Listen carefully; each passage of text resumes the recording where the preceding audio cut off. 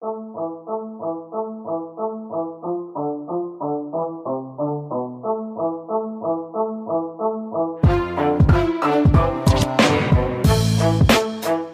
Hypebeast Radio, I'm Jeff Staple, and this is The Business of Hype, a show about creative entrepreneurs, brand builders, innovators, and the realities behind the dreams they've built.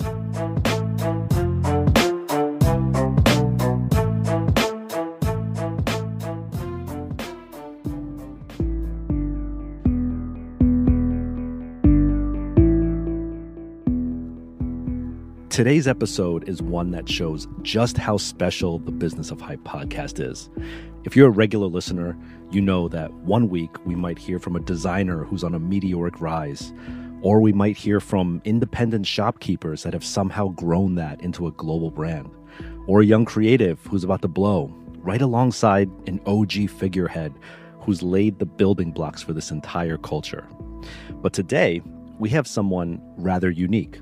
Someone who has only had one job for the past 2 decades. That's right, one job, 20 years. Now, in her tenure, she's helped create the foundation and model of the sneaker, fashion, and sports industry that we see today, and has been a part of some of the most historic collaborations that we've ever seen. And now we get to sit down and pick her brain as she embarks on a brand new chapter in her life. You may or may not know her name, but you have definitely seen the projects that she's touched. Get ready to learn what it means to be Nike's Global Vice President of Influencer Marketing and Collaborations. Whew, one of the brainchilds of everything that we know as hype today, Drika Linknit, right now on The Business of Hype.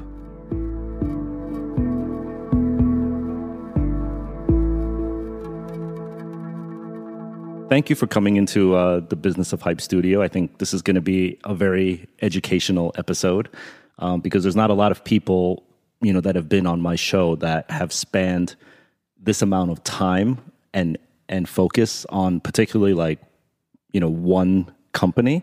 So you are a veteran of, I think, a lot of what these Hypebeast kids see on Hypebeast every day. You can arguably be like an architect of those things that they're seeing, right? So this is going to be a very interesting episode. So first, before we go too far, introduce yourself. Who do we have in the studio today?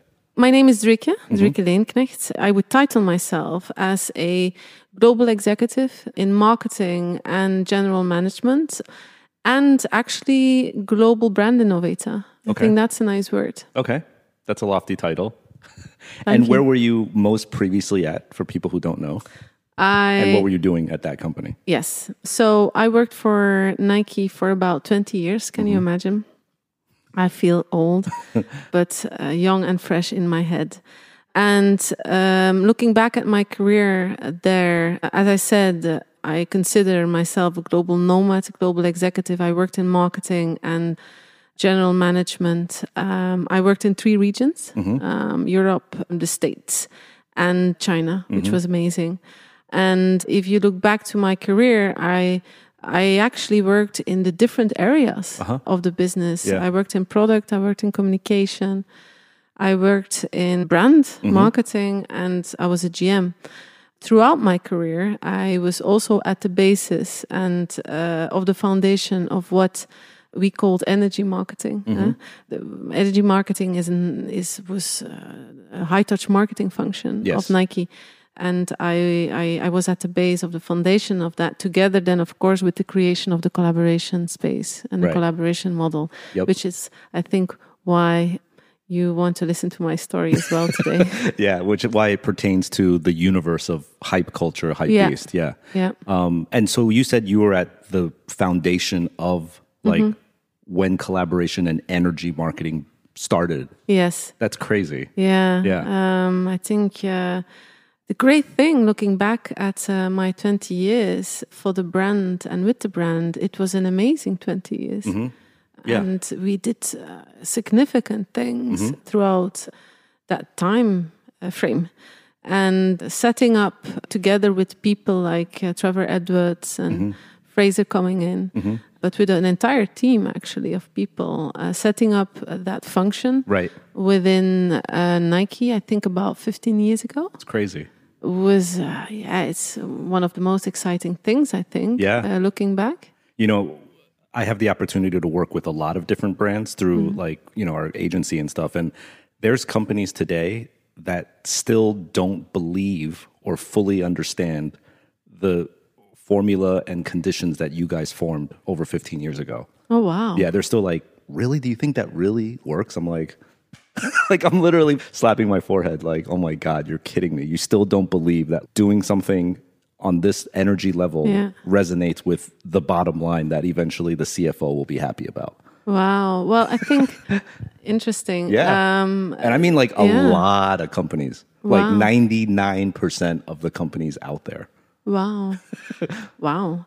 Well, you know, to these companies out there, I would say that the best marketing models still today, even with the digital revolution, should be a balance between art and science, should be a balance between, you know, I know now in today's world and today's brand world, it's all about performance marketing, right? Analytics, and KPIs, analytics and data. And don't get me wrong, that is important, especially going into the future. But what people need to realize is that there are things in the human race that don't change they don't change through time. Yeah. And we will talk about that later. One of these things is the need for connectivity, but also the need to connect with each other through storytelling. Yeah. And that's why I truly believe that, especially today, that the best marketing models are the ones that have strong high-touch marketing functionalities built in, where you drive relationships, where you drive that interconnectivity through cities, through people, and that in balance then with the performance marketing part. You really need to have that beautiful balance of the two. And I would argue that because we're so digitally inclined today, you're right. Like the actual human connectivity is actually even more important than it was even 20 years ago. Yeah, right? And it's really funny because I worked in Europe, lived in Europe, in China, and in the States.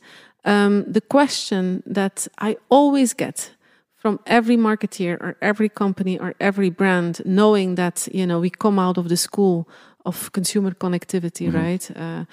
Is hey, you know, what is the difference between consumers in China versus the States and things like that? They always ask that, They always ask that. And I always say that's actually the wrong question. The right question is, what is the similarity? Don't get me wrong, you need to know the differences to understand the similarity. But there's things that the human race has in common with each other across cultures, across regions, but also over time. Yeah. Right? Yep. And that's why today you need to have a marketing model that balances the two. Yeah. And if you overinvest in performance data and you disconnect from high touch as a functionality, you're going to miss on connectivity as a whole. Right. You know, I know so many marketeers and global leaders in marketing. They have all these data now, and they don't know what to do with it. Right? It sounds funny, but it isn't. You have to find that balance. Yeah, totally. Between the two. Yep. Going back to energy marketing, right? Yeah. And I don't even know if you're aware of that it's happening, but like terms that you guys have come up with internally at Nike, like Tier Zero, Quick Strike, energy, right? All of these terms are now, they're like general vernacular of people. Like kids know these terms and they name drop them all the time, but these were like Nike terms that you guys developed internally. Did you know that these things that you sort of invented 15 years ago are now like talk of fans on the public level? Are you aware of that first? I just want to know if you're aware of that. I'm aware of that. Okay. I'm aware so of you that. know kids walk in the stores and like, nah, this ain't tier 0. Let's walk out of here. Like, It's funny. oh, he's an energy. Like, it's so funny that like they know now. Yeah, I know. You know, the great compliment of these things is it means that what we did had impact. Yeah. And I can only look at this and take it as a compliment because it was revolutionary Right. in marketing back then, Yeah. right? 15 years ago. I still remember 15 years ago when Fraser Cook, who then joined us, he's an amazing human being, best cultural innovator, I think, on the planet. We kickstarted that model with him and a team of people and traveled around the world. And I was with him traveling around the world. And have you ever traveled with Fraser around the world? I have. Not around the world. I've traveled with Fraser. Yes. Though. Okay. It was really intense, but fun memories. Yeah. Yeah.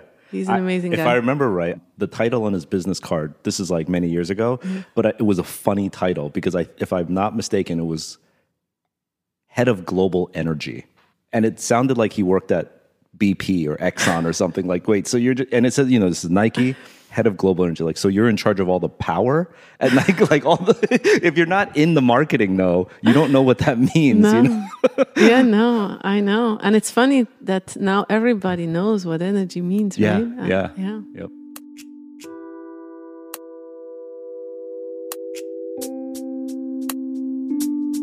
If you don't know what energy means, you definitely will after this episode.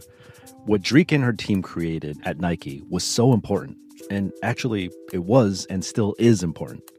It's the backbone of how we view, market, and move products today.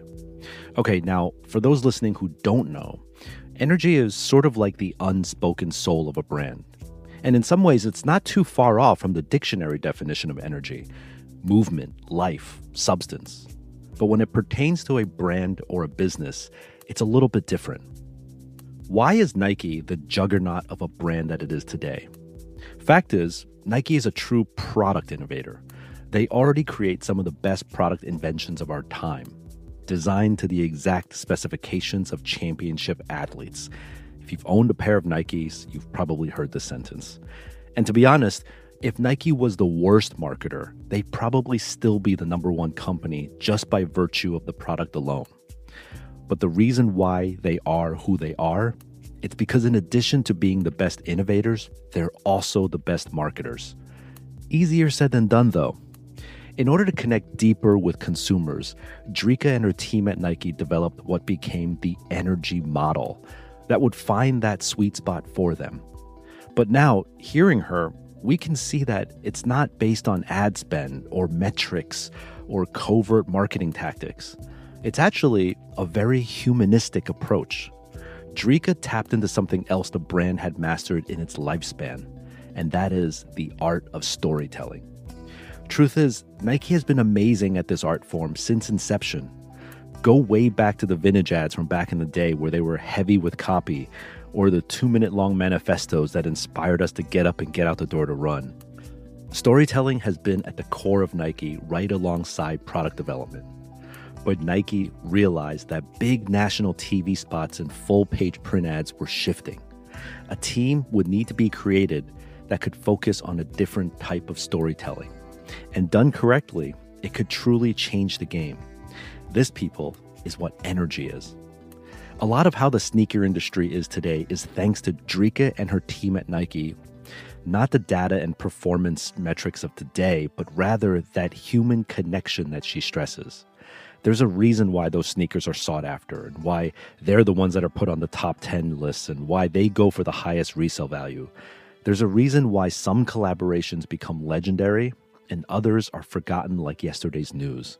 That secret, that magic touch, that's what makes a true connection, and that is true energy.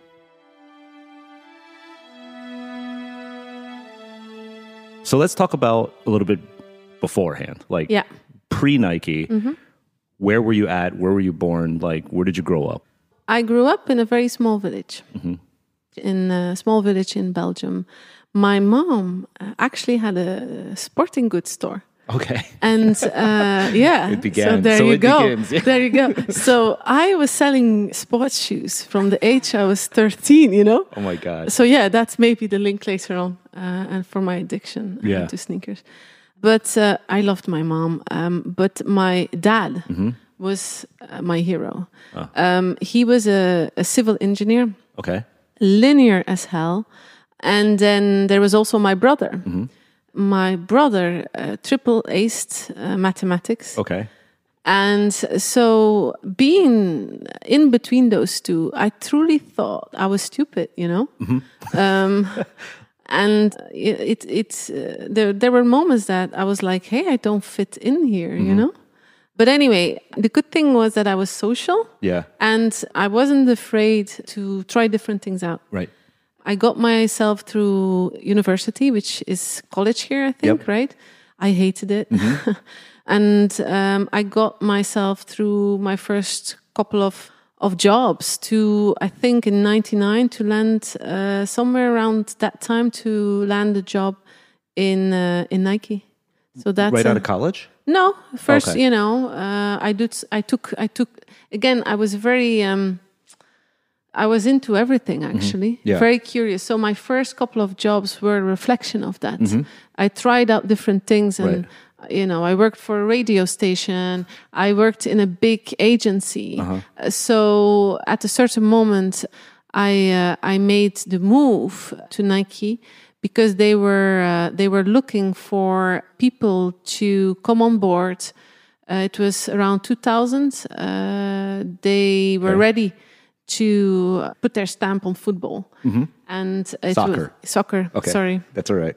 Sorry. Us stupid Americans, you got to talk our I'm not language. saying that. Sorry. But actually, they were looking for some people to get them through the European Championships. Okay. Football, soccer.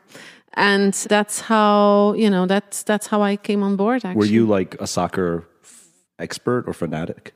That's a good question. I always loved sports, but in different ways. Of course, you're Belgian, right? Yeah, it's in our blood. Yeah. Two things: cycling, of course, and football. Those are the two sports that every kid in Belgium is like you guys in basketball, right? Yeah. And so to get on board and to start working on the sports that everybody loves and that you grew up with. Yeah. That was amazing. What was actually that first job position that was available? Do you remember it? It was something communications something. Okay, so that says a lot. It was in comms. Yeah, it was. Yeah, I started in comms. Okay. Yes. All right.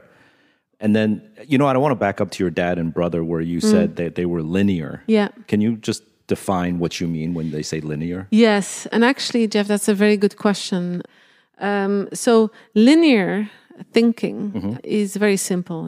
It's not very simple, but it's these people that go from A to B to Z to D, right? 1 + 1 = 2 always. Yeah. Yeah. So the way I explain the non-linears, I always say you have the A to B to Z to D, E, F people, and then you have the people who hate the people that go from A to B to Z. Those are the non-linears. No, but without a joke, I think if you're a non-linear thinker and, you want to solve a problem, whatever, right? You start at A, you might go to B, but in the middle, you go to the North Pole, right? Make a stop in India and get back to finding a solution. And that's the non-linear way of thinking, which is very needed in society right now to find solutions, to create new opportunities in combination then with the linear thinkers. Right. There needs to be a collaboration of the two. Exactly. Right. Okay. That's I think we're going to get there. Yeah, we're going to get there. Get there. Yeah. Okay. So you go from comms, and then how do you now? You're in like year 1 of working for the Swoosh. Yeah. How do you now navigate upwards and onwards throughout? Like, what are some significant advancements? Yeah. It's another question coming out of the Swoosh that I get is like, hey, you had such also from young people, right? You had such an amazing career. What were the factors that created that success? And my immediate answer for that would first be people. I had the chance to work with great mentors at Nike. At Nike. Yeah. One of my biggest mentors was a person named Sandy Bodecker. And for people who don't know Sandy, Sandy was one of the originators of Nike. He was a catalyst of a lot of meaningful businesses. Yeah. He brought European soccer as an American to what it is today. He was at the base and the heart of that category. And as you know, Sandy was also the godfather of Nike SB, right? As a sport, as a culture. Sandy himself, he was creative. Yeah. And he was the perfect blend of art and science. Linear and non-linear. Yes.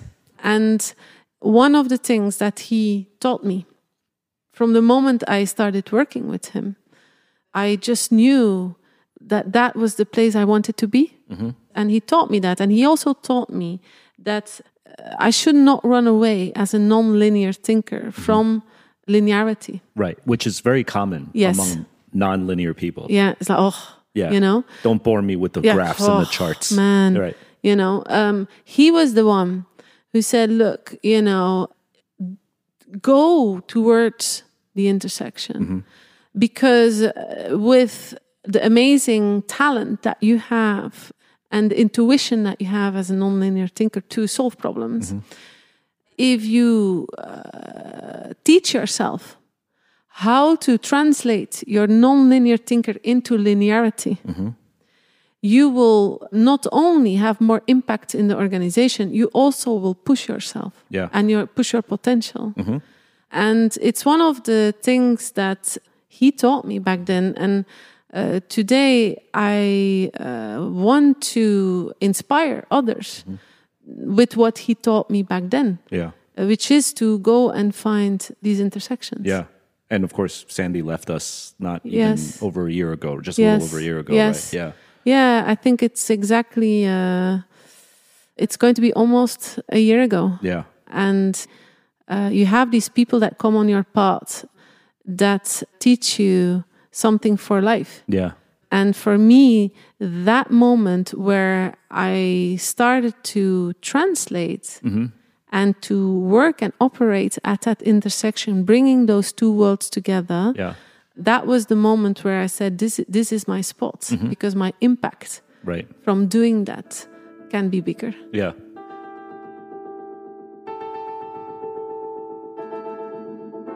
Wow. This is such important advice from the great late Sandy Bodecker. Something Drika, I, and even you listening should always be thinking about. You should find those intersections between linear and non-linear worlds to come together. The best of a creative mind paired with the best of an analytical mind, the art and the science. Yes, tapping into one of them is incredible, but working with both creates something truly special. We typically go into a field or start a project aspiring to do something different and cool, right? But that's not always enough. What potentially becomes really special is the output from pushing your boundaries, stretching your thinking outside of your comfort level, or collaborating with someone who has different ways of thinking and different processes. That's what's usually going to uncover something completely new. It's the self-reflection Drika had to help her realize her impact could be greater if she found those intersections. She recognized how she worked and how she thought through problems, especially differently than her brother and father. And once you recognize that, what takes you to the next level is the work you put in, especially in working with others. That's a pretty darn good formula for success. Get out of your comfort level, uncover something new, and then work your ass off.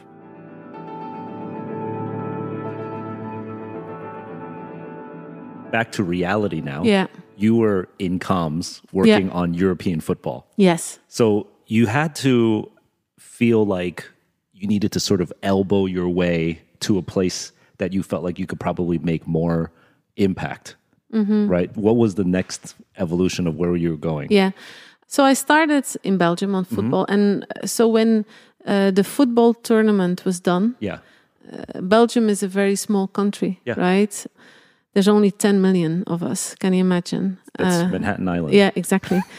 So I was like, hey, what's next? Because Belgium is not, for a brand like Nike, besides of the distribution center that we have there. So they offered me, I got the red. They say you get the red telephone call, right? So I got the red telephone call asking if I wanted to go and work at a Northern European level. Okay. And I was like, Northern Europe, Finland, Iceland, Sweden. I'm like, yeah, never been there. Right. That sounds fun. I was single at that moment. I'm like, yeah, go, right. bring it on. I have, I want to see the world. Uh-huh. And so I did that. Okay. I still was in comms, but after doing that for 2 years, and after seeing Finland for 25 times, I was like, okay, you know. And then I got another red call where they were saying, hey, Dri, why don't you move up to the headquarters, European headquarters? Okay. And it was funny because okay, which is Amsterdam back then? Amsterdam, okay. Yeah. And then, you work for EMEA, and they sold it very well to me. They were very smart. They were like, it's Europe, Dri, Middle East and Africa. Yeah. EMEA. EMEA, yeah. So I was like, I've never been to, to Ghana. Right. So Saudi Arabia, never been there. that sounds interesting. And I moved to the European headquarters, and they needed some people to what we called back then active life, right? Yes. There was the pre-sportswear, right? Pre-sportswear. Pre-sportswear, yeah. Exactly. Active life. Exactly. Oh my God, that brings me back such right? horrid memories. Okay, but anyway, it was just to back up, this new thing was happening, I guess, back then, where people were buying sneakers not for the gym. They were buying sneakers for fashion, I guess, lifestyle. Daily life. Yeah. So they needed a category name for this. And early on, it was called Active Life, is it? Yeah. Right? It wasn't like for the gym, for basketball courts, for soccer. No. Right. Yeah. Okay. So I moved to the headquarters, Amsterdam, and started to work for Active Life. Okay. Comms still? No, they moved me in marketing. Okay. And that was the time and the beginnings of the starting phase of this new function within the organization that we called energy. Okay. And the rest is history. Okay. So can you place us, you're in Amsterdam, you and I'm sure other people too were about to start this thing called energy, right? What was going on in New York and LA or Portland or Tokyo? Like, what were the other players that were involved in the formation of this?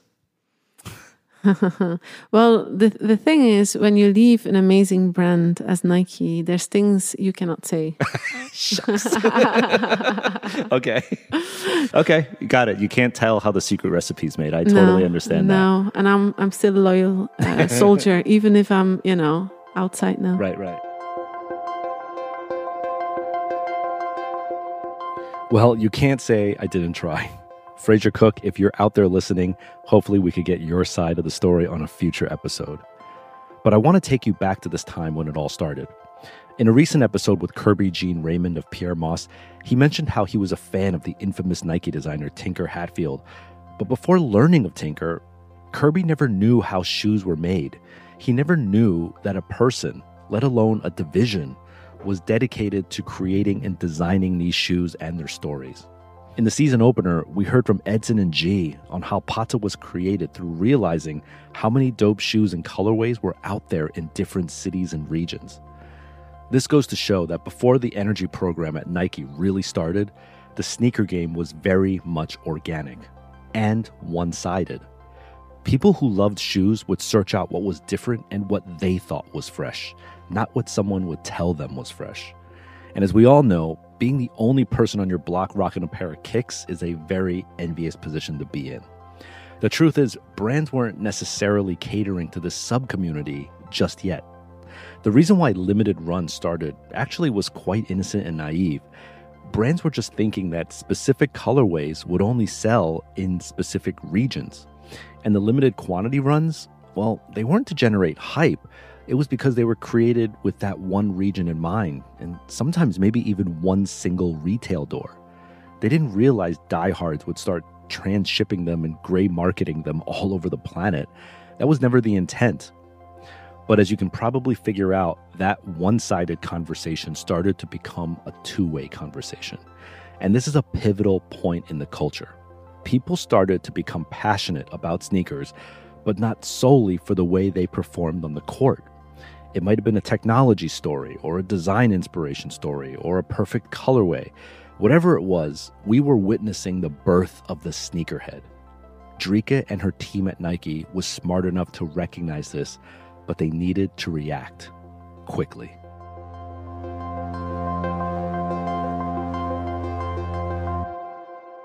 Where was the first region that you eventually jumped out of Europe to? Beaverton. So Okay. they from Europe, I got a call from Beaverton, and they wanted me to go and work at the headquarters. And they called a couple of times, but yeah, in the end, I made the jump. And also, I signed up to see the world. It goes back to, when I was little, right? I knew that I didn't want to, my aspiration was not in the village. Yeah. I wanted to see the world. Yeah. And for me, work is more than, than the check, right? It's an experience, an experience of people and places. Yeah. And for me to go and live in America and in the States, it was not about I'm going to live in Portland. It was about, I'm going to live in the United States. Yeah. You know what I mean? Yep. And that for me was an amazing opportunity, both from a professional perspective, because big times were about to come within Nike. And I could be part of that, to build it. And that was, very interesting for me. But at the same time, what was interesting is to go and live in the States and be part of American culture. Yeah, definitely. Yeah. A lot of young people that I talk to, their dream job would be to work at a company like Nike, and they always ask me, like, how do I get a job there? How do I get my foot in the door? When you first got hired and you went through like the original, I don't know, is it an HR recruiting agent or HR process? Like, was it hard to get in? Was there any obstacles trying to get into, working at Nike? There was a funny story, actually. I made the jump because first of all, I was working for one of the agencies that Nike used. Used, and I got an interview. Okay. No, man, I'm talking 20 years ago. I was like, woo. And the person who interviewed me from Nike, he thought I was extremely bizarre. He thought I was not normal. And actually, and so the story goes because he told me afterwards, because I worked with him for a very long time. Okay. It was actually his colleague who convinced him to hire me. Okay. And he did. And I think it speaks to Nike that... I strongly believe that they are an innovation company, but they hire people, and they have the guts to hire people who think differently. Yeah, the non-linears. The non-linears, Right? And you should applaud that because there's many brands or companies out there who don't do that. Right. So he thought you were bizarre. He thought I was bizarre, normal. and not normal. So he didn't actually want to hire you, but his colleague said, "No, let's give her a chance." He was like, trust me, she's good. But the great thing about it is that him and I ended up partnering throughout these 20 years on many things. Oh, wow. Okay, so you're in Portland now. Yeah. And you're now fully in marketing? Yeah. Okay. And, as you mentioned, even in EMEA, you're starting to form this idea of like, energy marketing and, high touch. Were you already touching any collaborations that were happening? You were in EMEA? Yes. Can you remember any from even back then? Yes. Oh, many. Okay. Many beautiful ones. White Dunk. White Dunk, yes, the White Dunk. White Dunk started there. So you were in Amsterdam when that Yes. happened. Okay. So this is like 2003, 2004. Yeah. Okay. White Dunk, and then the amazing partnership with Osgemeos started in Europe. Yeah. So I remember there was like a box, like this. You remember the box? Oh man, yeah, wasn't that amazing? Yeah. So again, that was in Europe, but then connecting with people with functions in global and all over the world, we laid the foundations of the energy function. Yeah. To come. Okay. So for those who don't know White Dunk, you should Google it. It's like an amazing collection of all Japanese artists, right? Japanese artists and sculptors sort of like taking their interpretation of the dunk. You have Osgemeos, which is an amazing kind of like graffiti street art twin crew from Sao Paulo or Rio. I forgot which one. Sao Paulo. My question is, you're a sports company. You're involved in, how to make better products for athletes. Now there's these creatives that are coming on your radar. And quite honestly, there's many creatives in the world. How does, and this is a $1 million question that a lot of kids have. How does you guys sit and say, Osgemeos is the one, let's do it? Or this sculptor, let's use that Japanese sculptor, not this Japanese sculptor. What is that decision-making process like? Okay. So let me answer this question from a helicopter view. Okay. And then I come down. Okay. Because actually, it's also part of the talk that I gave at a festival. Okay. Called Us by Night. The main topic was about the fundamentals behind great collaborations. Because it is $1 million question. And we're living in a time zone, which is what? When was your pigeon dunk? Like 2005. Right? So we're living in a time frame now where collaborations is the new norm, right? Yes. Everybody is doing collaborations now. Now, if you do them well, and they elevate your brand, they grow your business. Yep. But also for the collaborator, they elevate you. But when you don't do them well, they are just noise.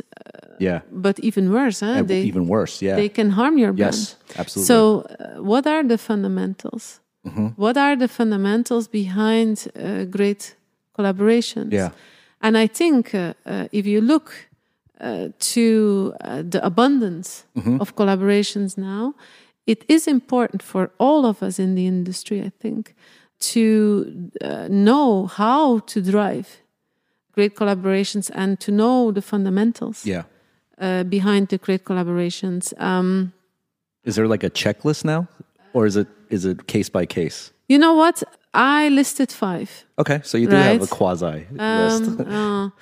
There, my linearity comes in. But I listed 5 because I got that question a lot. And I said, look, let's put 5 fundamentals out there that as an expert coming out of that and being an expert in that area, I can pass through. Yeah. And the fundamental, the fundamental of all fundamental, the basis of everything is cross-pollination. Okay. Define that for us. Okay. So cross-pollination comes out of nature. Okay. Right? It's when one plant is pollinating another plant from a different variety. Okay. Right? Yep. So when the genetic material is being combined and you get the seed of that combined genetic material, then the seed has characteristics of both plants. Yep. 1. 2, it's also creating a new variety. Does that make sense? Yes. So I'm a strong believer in bringing different people together, different mindsets, different things together. Yeah. Because if you do and you integrate that, you create new space. Yeah. You create something new, right? The goal of cross-pollination in the end is to create something together that you cannot do on your own. And this is where the 1 and 1 equals 3 comes in, right? Which is like a second fundamental that goes with that. Okay.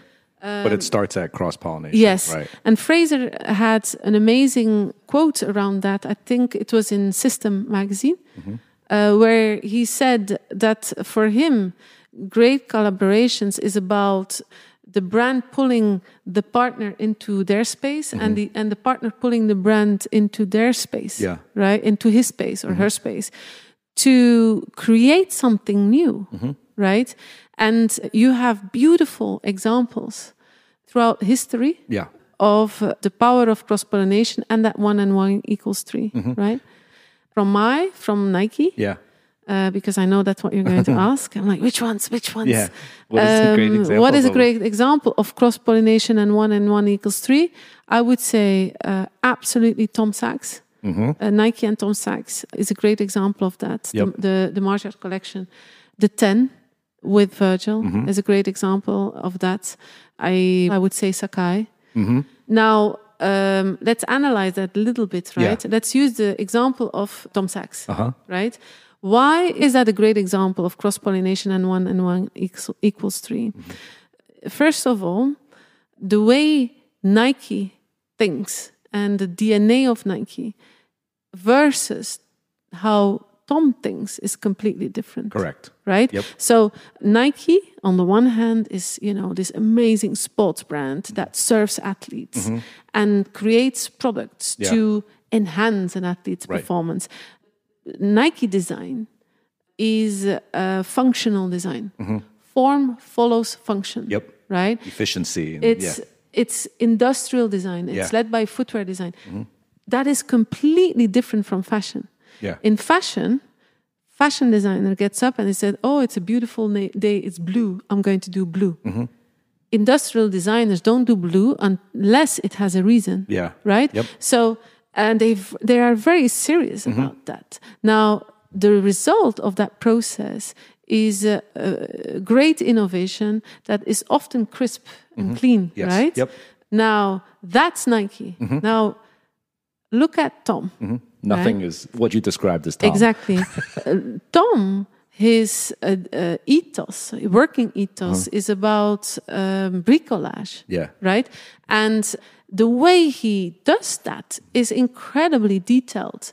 But the objects that are insane and wild don't need to function. Yeah. Does that make sense? Totally. I would not advise anybody of us, and I would say that when he was here, to take his spaceship and go to space. You're not going to get there. You know what I mean? Yep. So to bring these two different entities, people together with a purpose and a brief, right? That's the basis, right? And then create together, in this case, a collection that after 3 years hits the market is an amazing experience. The result, if you look at the Margiard shoe today, and we were talking about that earlier, because you've got the original ones on your feet right now. I have and the tote bag, which I've never even seen. Exactly. We should call Tom and Nike and say that we need to reissue that tote bag. But if you look at Nike Craft as a collection, right, then you will see characteristics of Nike and of Tom. The best of the two worlds. Yeah. But at the same time, it creates a new language. Yeah. It creates a new space. Yep. And those are the best collaborations because they will stand the test of time. Yes, they Does that make sense? Totally. And looking at Virgil and the 10, if you look at that collection, right, and you look at that product, you see characteristics of both parties, right?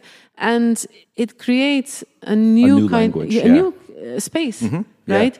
I want to say two other things with that. First of all, and this is also important maybe for your audience, collaborating and bringing different people together with different mindsets, with a common goal, is not an easy process.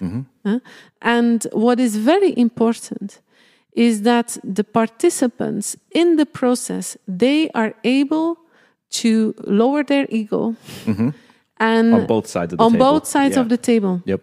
And have a mutual respect for one another. Yeah. Whether it's the brand for the artist or the collaborator or the other way around. Yep. And I have seen challenges on both sides, Yeah, right? yeah.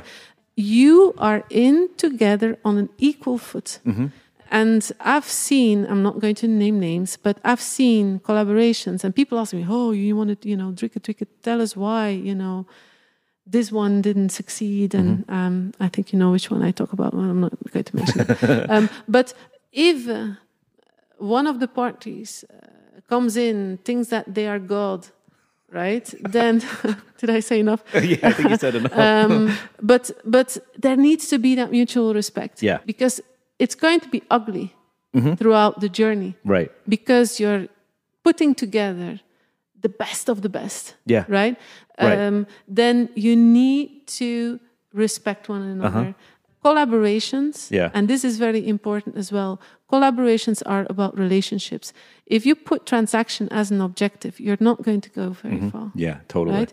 And I think that's often the mistake that people make on both sides of the aisle. Yep. Right? Definitely. And if you work through these processes with passion and challenging each other, you will see that the end result will definitely be a game changer.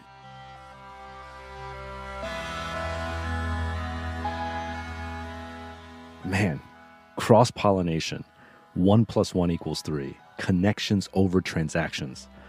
I hope y'all are taking notes because this is golden intelligence for both a brand that is trying to figure out who to work with or a creative trying to figure out how to work properly with a big company. Collaborations are much more than slapping a few logos together. I mean, in today's oversaturated collaboration world, it might look that way. And oftentimes I feel people are confused on the difference between an actual collaboration and just signing someone up with a ton of Instagram followers. Real collaborations make real results and are created on the basis of real relationships and real stories. You can't fake a collaboration. I mean, you can try, but consumers are way too smart nowadays and they'll sniff out BS in a heartbeat. Drika here also points out the importance of something new to be created that still holds the DNA of each partner in order to warrant a successful collaboration. Longtime Nike collaborator Hiroshi Fujiwara often says that he doesn't collaborate with brands, he collaborates with people. If you're sitting face to face with someone at a brand that shares these same fundamentals, then the work is already 10 steps ahead. Tom Sachs, Virgil Abloh, Chitose Abe of Sacai, all of these names Drika mentioned are amazing at their craft and they definitely bring something unique to the table. If you're unfamiliar, you should do a quick Google search to be wowed. These are creatives who have a distinct design language and are serious about their vision. But even with all that talent at their disposal, in order to make a project really soar, what's needed are people on the other side of that table. People like Drika and Fraser and the Energy team that gets the vision, truly believes in it, and then helps push it through to become a reality.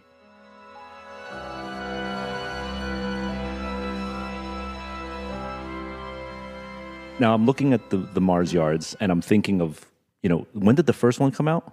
2012. Okay, 2012. It just recently got reissued. Yes. 2 years ago or so. Yes. And it is a timeless design that creates a new language. Yeah. But we have the luxury of being able to sit here and be like, looks great, great job. Public loved it. Tom loved it. Nike loved it. It created something new. But I want you to take us back to before these shoes were even created. And when the conversation first began of, we may have Tom Sachs do something with us.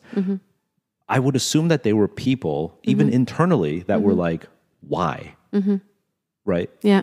Because nobody saw these yet. Nobody knew the history that you're about to make. Yeah. So there's naysayers. Yeah. How do you tell those people, trust this process?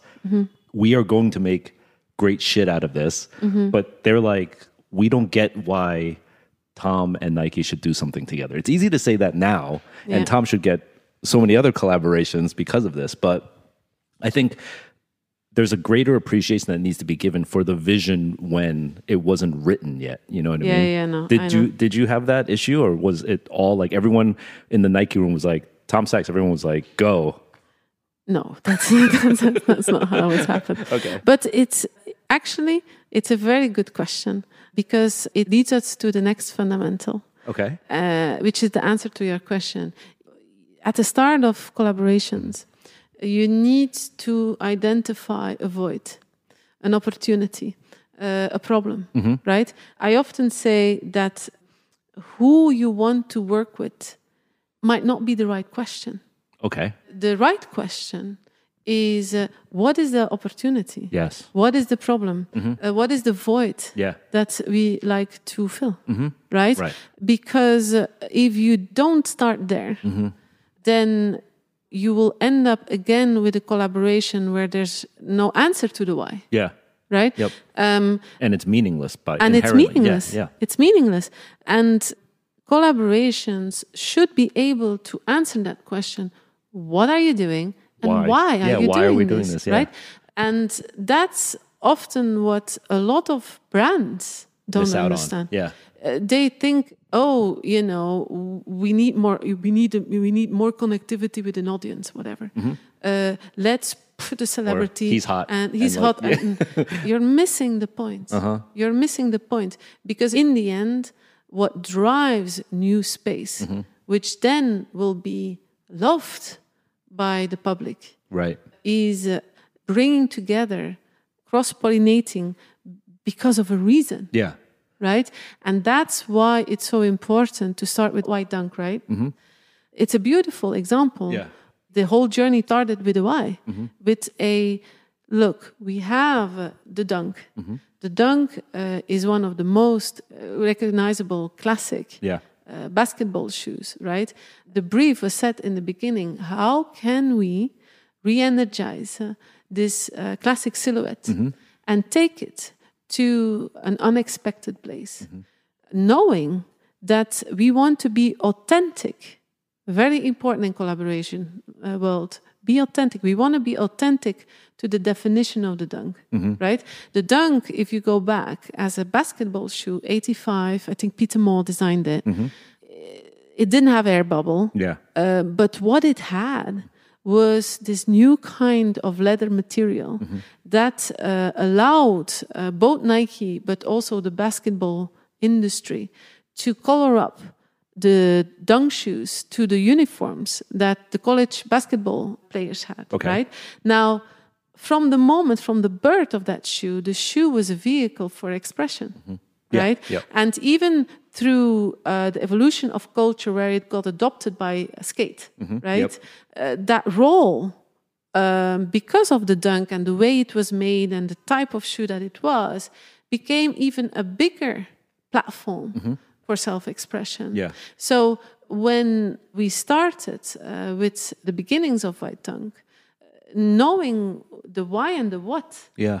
you put that up front. Right. Right?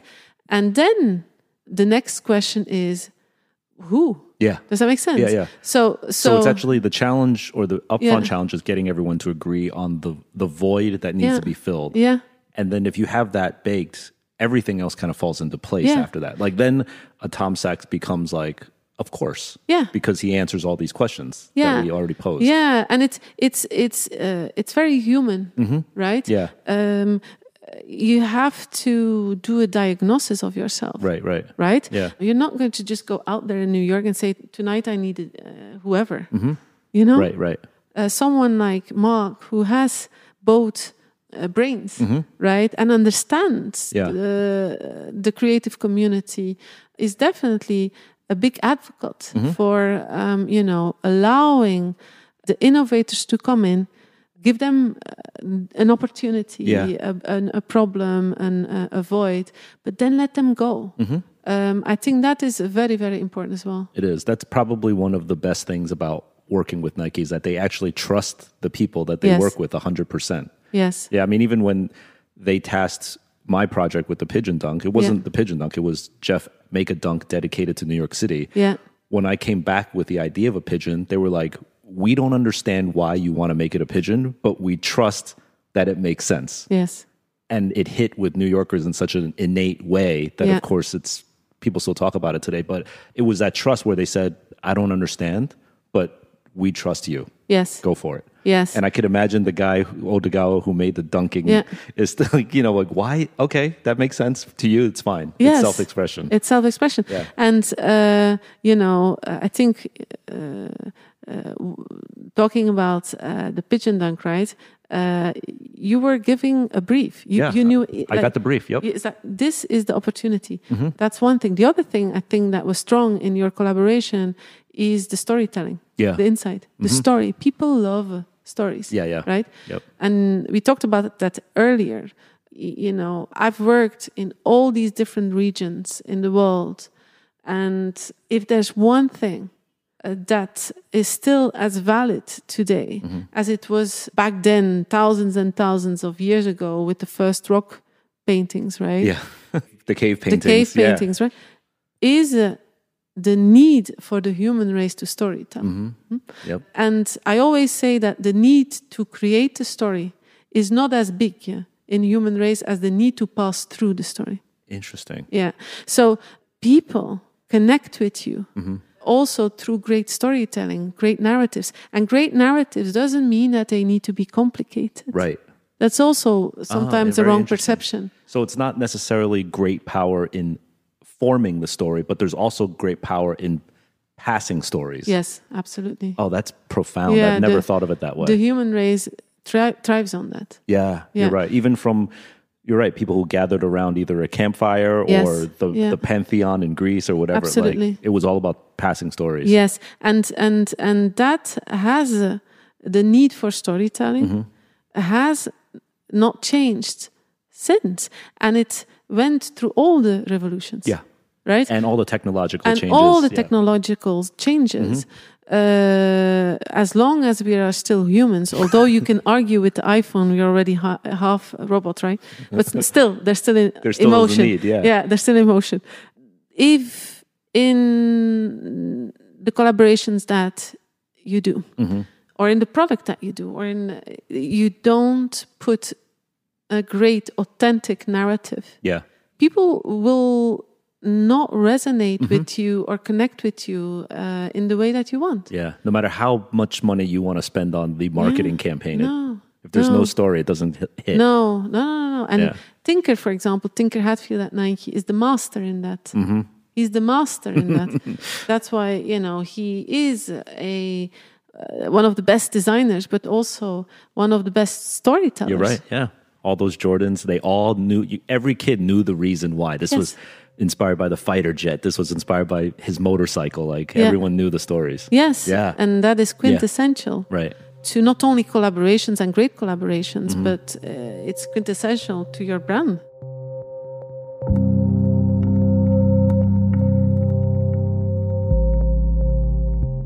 Such profound gems here from Dri.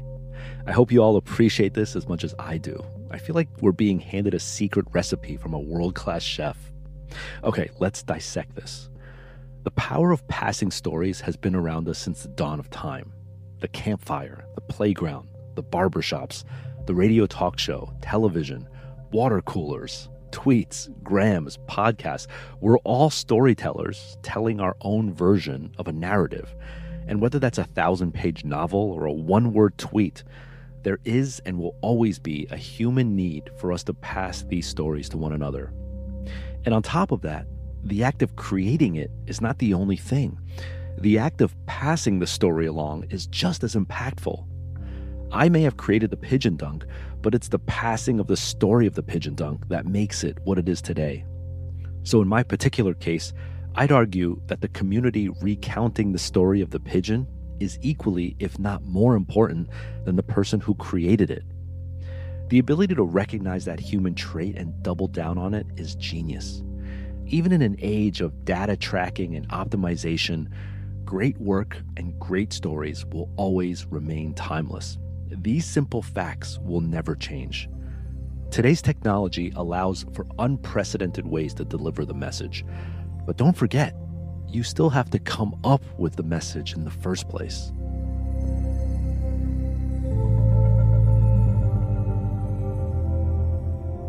You mentioned some of the collaborators like Tom Sachs, who's obviously a visual artist, Virgil Abloh, who is hard to define, but let's say a designer, menswear or like fashion, street, and then Chitos Abe of Sacai, who's women's fashion. What would you say is like a common, because they're all three very different people and different craft, but what is it about them that is common throughout the three that makes them successful and, you know, eligible to be working with a brand like Nike? They are visionary. Okay. They are game-changing. Tom is an artist. I would say someone like Virgil is he's not a fashion designer. He's an architect, right? Yeah. Again, he thinks very like that. Right. He's a cultural translator, editor. Satoshi is a fashion designer. So they each have their almost, absolutely, from Ray School, right? But they are game-changing mindsets. They have the obsession to do things better, to change paradigm. And after having worked with so many, and I had the honor throughout my 20 years to work with them, you're born that way. Yeah. I think so. It's actually beyond just skill set, isn't it? Yeah, absolutely. It's not just like he's a good artist, she's a good fashion designer, he's a good editor. You mentioned about like there's sort of like an intangible that happens after you've learned all the skills and you know how to do with your hands all of the things. Then there's another layer that has to go on to get to that visionary status level, isn't there? Yeah, and I think I was blessed that throughout my career, I'm able to work with people that take things to new places. And that's what they all have in common. That also means that they are very determined. They are very stubborn. They push us. Yeah. And I still say us, right? But they push. Right. They question you. Yeah. And that's what you need. That's what you need if you want to create new space or change paradigms, which people like Virgil did, right? Do you think there needs to be a level of uncomfortableness sometimes? Absolutely. So do you get that feeling when like you feel like the room is being uncomfortable? You're like, okay, this is good. Like, did you train yourself now to like know when something's good about to happen because it's uncomfortable? I think going back to the act of cross-pollinating, right? Cross-pollination is an act. It just doesn't happen like that. And bees are very important in the act of cross-pollinating. The people that are part of the design community driving that are incredible. The best, the top. Right? They aren't easy either. Right. It's like, oh, thank God there was Drika. No, I'm joking. I love that process because you will create things that you didn't think you would. And if you don't want to invest in that, and you just look at it from a short-term perspective and just look at it, let's collaborate, and then you're not going to make the great ones. Right, yeah. Does that make sense? Totally. Yeah. Okay, so it's the most incredible company. You work with the most incredible collaborators, creating the most historic product. Why leave? That's a $1 million question. Everybody is like, "What? Are you crazy?" My mother said that. She's like, "Are you crazy?" It's been 20 years now. Yeah, it's a beautiful number, and for me, I have met amazing people. I had such a great experiences, a fantastic career, but I think after 20 years, it was just time for a change, and I want to continue to build on my talent, to work at these intersections, bringing the world of business and culture together to then drive innovation, drive brand affinity and business growth. Yeah. But talking through all this and seeing what the future opportunities are, I'm looking forward. I'm excited about my second chapter. Did people try to talk you out of your decision? Either your colleagues or personal friends, like. You know what? A good friend of mine said something really interesting. He said, "Dricke, you outgrew them." You know, yeah.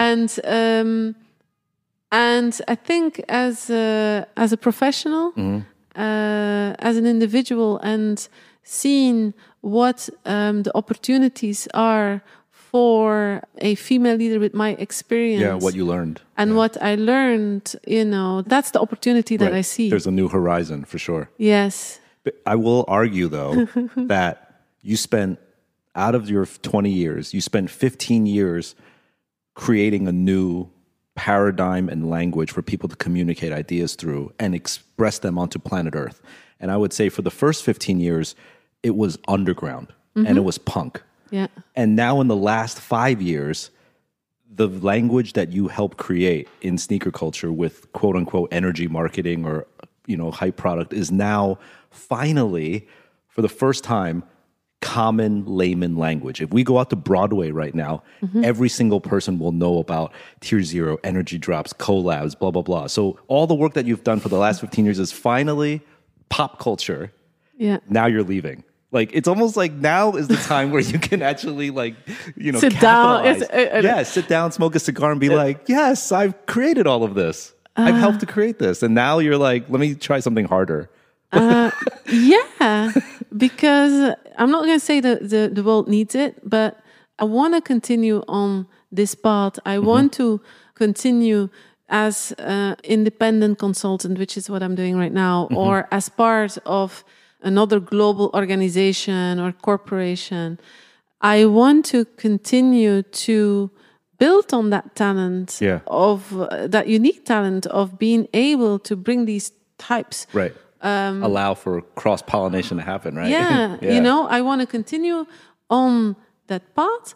And then for me, after this chapter, using that unique capability to then work with a multitude or other organizations who, just like me, want to grow through innovation. And I always like to say meaningful disruption. That's where I see the potential. Yeah. I only see opportunity, Yeah. And don't get me wrong, I'm thankful for the past 20 years. Yeah. At the end, especially as a female leader, I was very respected by Nike and by the leadership. Yeah.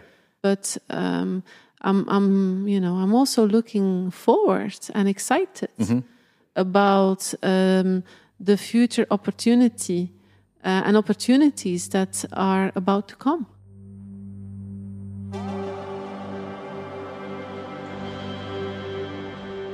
"20 years at the Swoosh, from covering Europe, then the Middle East, then Asia, then the world. Dricke was part of something so special and so prominent in today's culture. To walk away must be crazy for some. But hearing it now from her, it really only makes sense.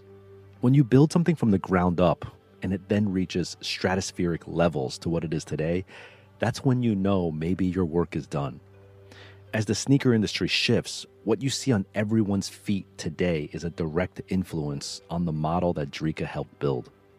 What was once a world of the chosen few is now the norm.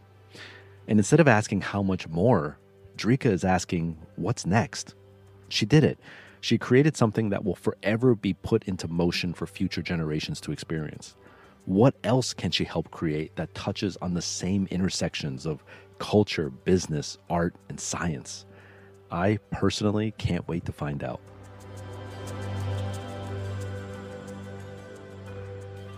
Do you ever look back and think maybe you did too good of a job?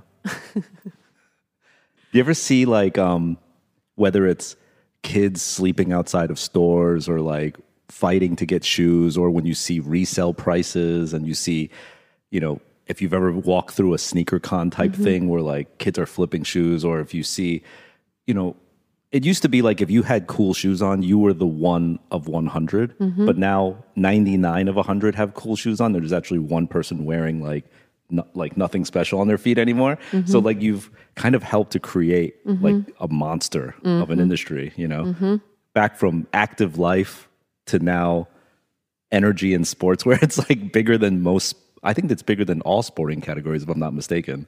Right. So like, do you ever think, wow, we maybe did too good of a job? Like we need to slow down.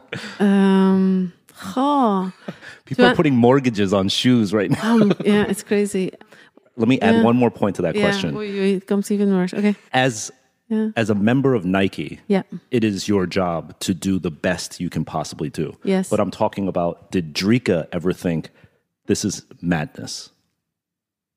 No. No. I love it. I love the affirmation. No. You should have seen her. She was just like, nope. No. And that's what I hope the people will realize. The people who queue up or just want to have the shoe. There's so much more behind the shoe. Yeah. And method of making, shifting a paradigm. Look at Sacai. Yeah. Right? And how would we have ever imagined that young people would queue up for a women's sneaker? Right. For me, that was one of the most beautiful days of my life, right? That you can help to shift paradigms with Virgil, right? With Virgil, going back to problem solving, because it's always the same fundamentals that come back. Everybody knows the 10, right? But I strongly also believe that the work that we did together with Virgil to create a women's running collection and get the athletes on the catwalk in Paris Fashion Week. Yeah. This is beyond the shoe. And I had the honor to be part of that in the sense that I worship the athlete and I worship the female athlete. I think they are amazing. To then that with Virgil, that is a game changer and shift paradigms in diversity. Yeah. Whether it's for LVMH or for Nike. Yeah. Right? Yep. There's still so much opportunity to be made in sneakers and sneaker business for the female consumer. Right? And the way I look at it as a professional, and through my experience, I think one thing that really will change things in that area in the future is definitely gender fluidity, right? So what we see amongst young people with the change of times is that boys are much more comfortable to wear fashion. Yeah. And also high-end fashion. And today, they are not being ridiculized for that. So you will see, I think, a lot of the male audience in the future be completely comfortable with references of fashion and the other way around. So the female consumer will adopt and feel comfortable more and more in sportswear. Yeah. And she will not be ridiculized for that anymore. She will be accepted. She will not be at the Sunday dinner table or lunch table where a mother says, go and change your clothes. Yeah. You know what I mean? Yep. So now the mother says, oh, it's cool, you know? So you will see that shift going on. Yep. So for me, the potential for women's and sneakers and streetwear also and sportswear is, I think, the huge opportunity. Just at the beginning, right? It's just at the beginning. And as a female leader, I embrace it. And also I embrace the other way around. Yeah, the whole fluidity of it. Yeah, I think it's fantastic that my son, who is now 8, he wants a jumper with a cat, right? Well, I cannot find a jumper with a cat in the boys department, right? Yeah. So what I did then is I went with him shopping in the girls department for a jumper with a cat. Now, 20 years ago, my mother would have never done that. Yeah. You know what I mean? Totally. So you will see the boys growing up to men and feel very comfortable with pink and which is fantastic. Was your son cool with the jumper that you got? He was, yes, because he thought he was cool. It's all in the mind, right? I'm like, whatever. Yeah. But you know what I mean? Totally. And I think you just see where where the consumers are going. And I think that's going to be a very important shift that all sports companies should not take for granted. Yeah. Female consumers will come with different needs. For them, sustainability might be more important. For them, height of a shoe might be more important. I don't know, right? Yeah. But I think just like we were talking about White Dunk in 2004, which was the beginnings of this whole revolution, and your Pigeon Dunk, right? It was all the beginnings. I think now sneakers are here to stay. It's just going to be, they might have different meaning. Yeah.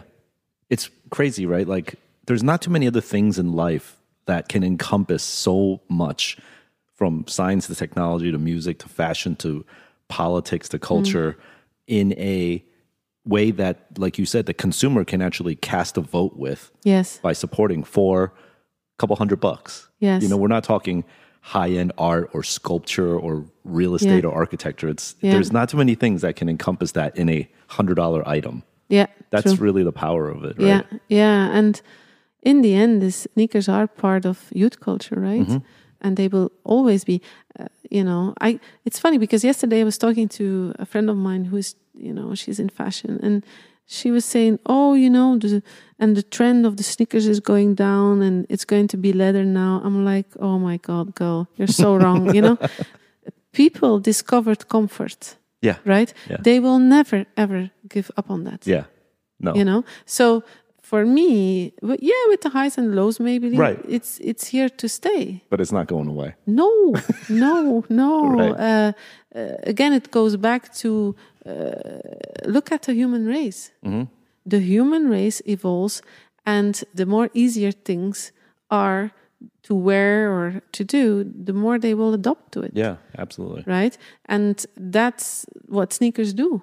They are beautiful objects with stories, with meaning, comfortable. Yeah. Yep. Okay, I want to ask you one last bit of advice. Okay. So if you're talking to a young creative who hasn't done anything yet, but wants to one day have a shoe with Nike, which is every young creative's dream, what's the advice that you would give them? What path would you put them on to say, here's your best shot at how to one day get a collaboration with a brand like Nike? You mentioned cross-pollination, but how does the artist side get him or herself into that position? Well, I would answer with two things. Again, I like to do the helicopter view. I'm very sorry. I'm saying this. Does that exist in English? In English, we say it's the 30,000-foot view. Okay, right. so I get it. Yes, you're from above. Yes, I'm going to 30,000-foot view. See, we're using feet. You don't even have No, foot. we don't do that. So I repeat, which is also why I'm here, my overall message for every creative and non-linear in the world is that because of the power of cross-pollination that happens at that intersection, go and seek it out and integrate. Because when you do, you will see that you will push your own potential and have a bigger impact.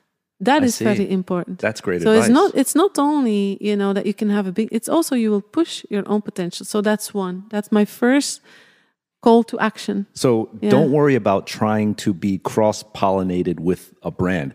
You should cross-pollinate yourself too and expand yourself. That's great advice. Absolutely. So don't run away from people or things that are far away from you.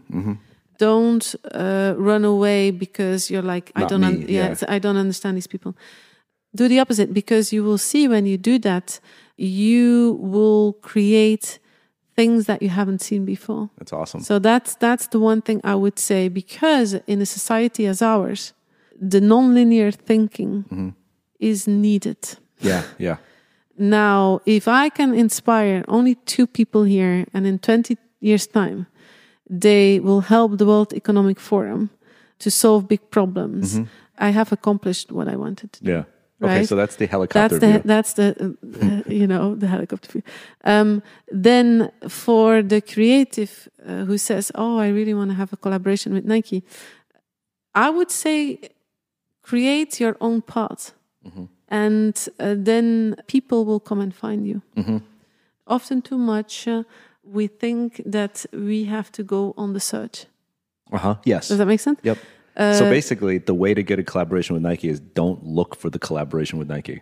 Don't knock on the door every day. Like, just do you. Do you, be you, and be the best of who you can be, and don't have any fear. Yeah. Which actually goes back to your question, why did you leave, right? I don't have fear. Yeah. And that is an exercise. Because I know that when I am creating the path now for me, that answers will come. Yeah, yeah. And for me, that's, hey, Dri, what are you going to do in the future? Da, da, da. For your audience, it might be, I really want to get to that collaboration. You know? Yep. Then my answer will be is like, create your own path and don't worry about it. Yeah. Because if you're very good in what you do and you push yourself towards your definition, things will come to you. Yeah, absolutely.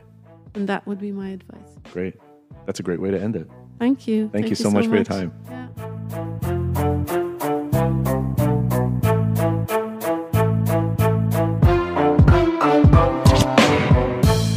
Hey, thanks for listening to the super insightful episode with Drika Linknit. As always, you can find out more about the show and listen to other episodes at hypebeast.com/radio. You can subscribe to us on Apple Podcasts, Spotify, or wherever you listen to podcasts. I personally use Anchor FM. We are now at almost 500 reviews and a 4.8 rating on Apple Podcasts. Keep shouting us out and telling us what you think of the show. I truly, truly appreciate it. Also, do me another solid and tell just one friend about this episode. Someone that you know whose dream it is to work for a brand like Nike, because I have a feeling they're going to thank you for this.